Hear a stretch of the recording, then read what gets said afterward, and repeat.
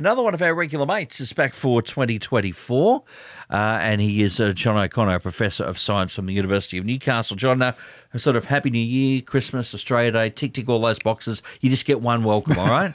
Okay. Well, it's cheaper that way, isn't it? It is, see? It's cost effective. Everyone's time poor as well. And to you, Mark. Yes, thank you. Back for another year of scientific discovery and some of the big things, some of the small things, and some that are, I think they're just downright curious. I think this one kind of fell into that category for me today. Yes, and this one is breaking. It's sort of breaking news, and of course there's going to be more work done on it. But this is out of a couple of groups, the MIT and the University of Texas in the US, and they were looking at how to improve the evaporation of water. Now, it's an important issue because about 20% of the energy used in industries across the world go into evaporating water, and so the normal way you evaporate water is that you heat it up and you provide energy to all of the water molecules.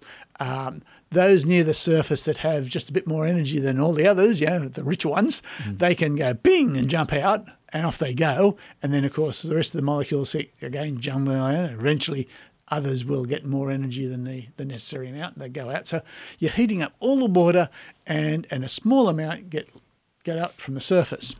And they were studying this process and they were looking also to use light. Now, the problem with light and water is water doesn't really absorb light very well. It goes straight through. So that's not a very good way of trying to evaporate because ultimately you've got to put something black in there and heat up something black and then heat up the water. And again, that's a very inefficient process.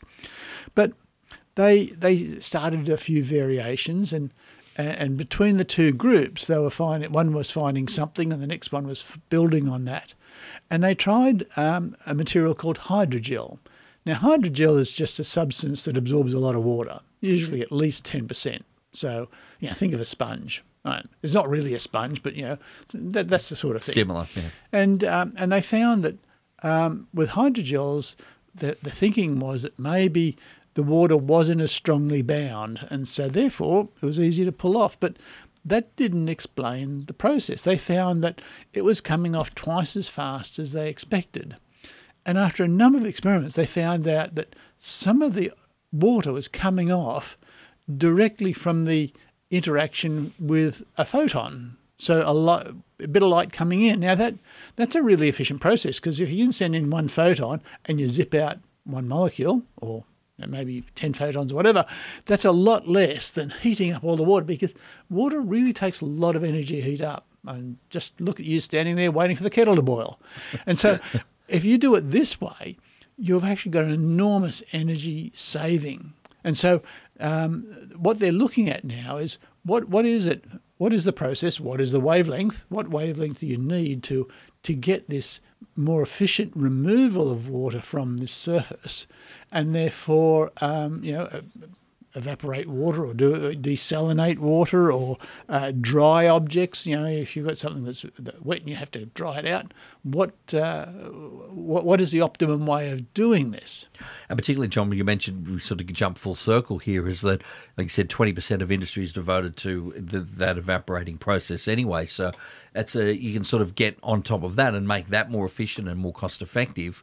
That's a lot of folks all of a sudden starting to pay attention to these processes. That's right. And these days, given that we have so much control over light-emitting diodes, LEDs, where they can actually tailor the wavelength to the wavelength you want, if you can identify which wavelength does it well, you can then get the LEDs that do that. And LEDs are very efficient in terms of converting electricity to light. So that way you can actually, speed up this process, shorten the time for the process, and reduce the energy process all in. It's a triple bonus.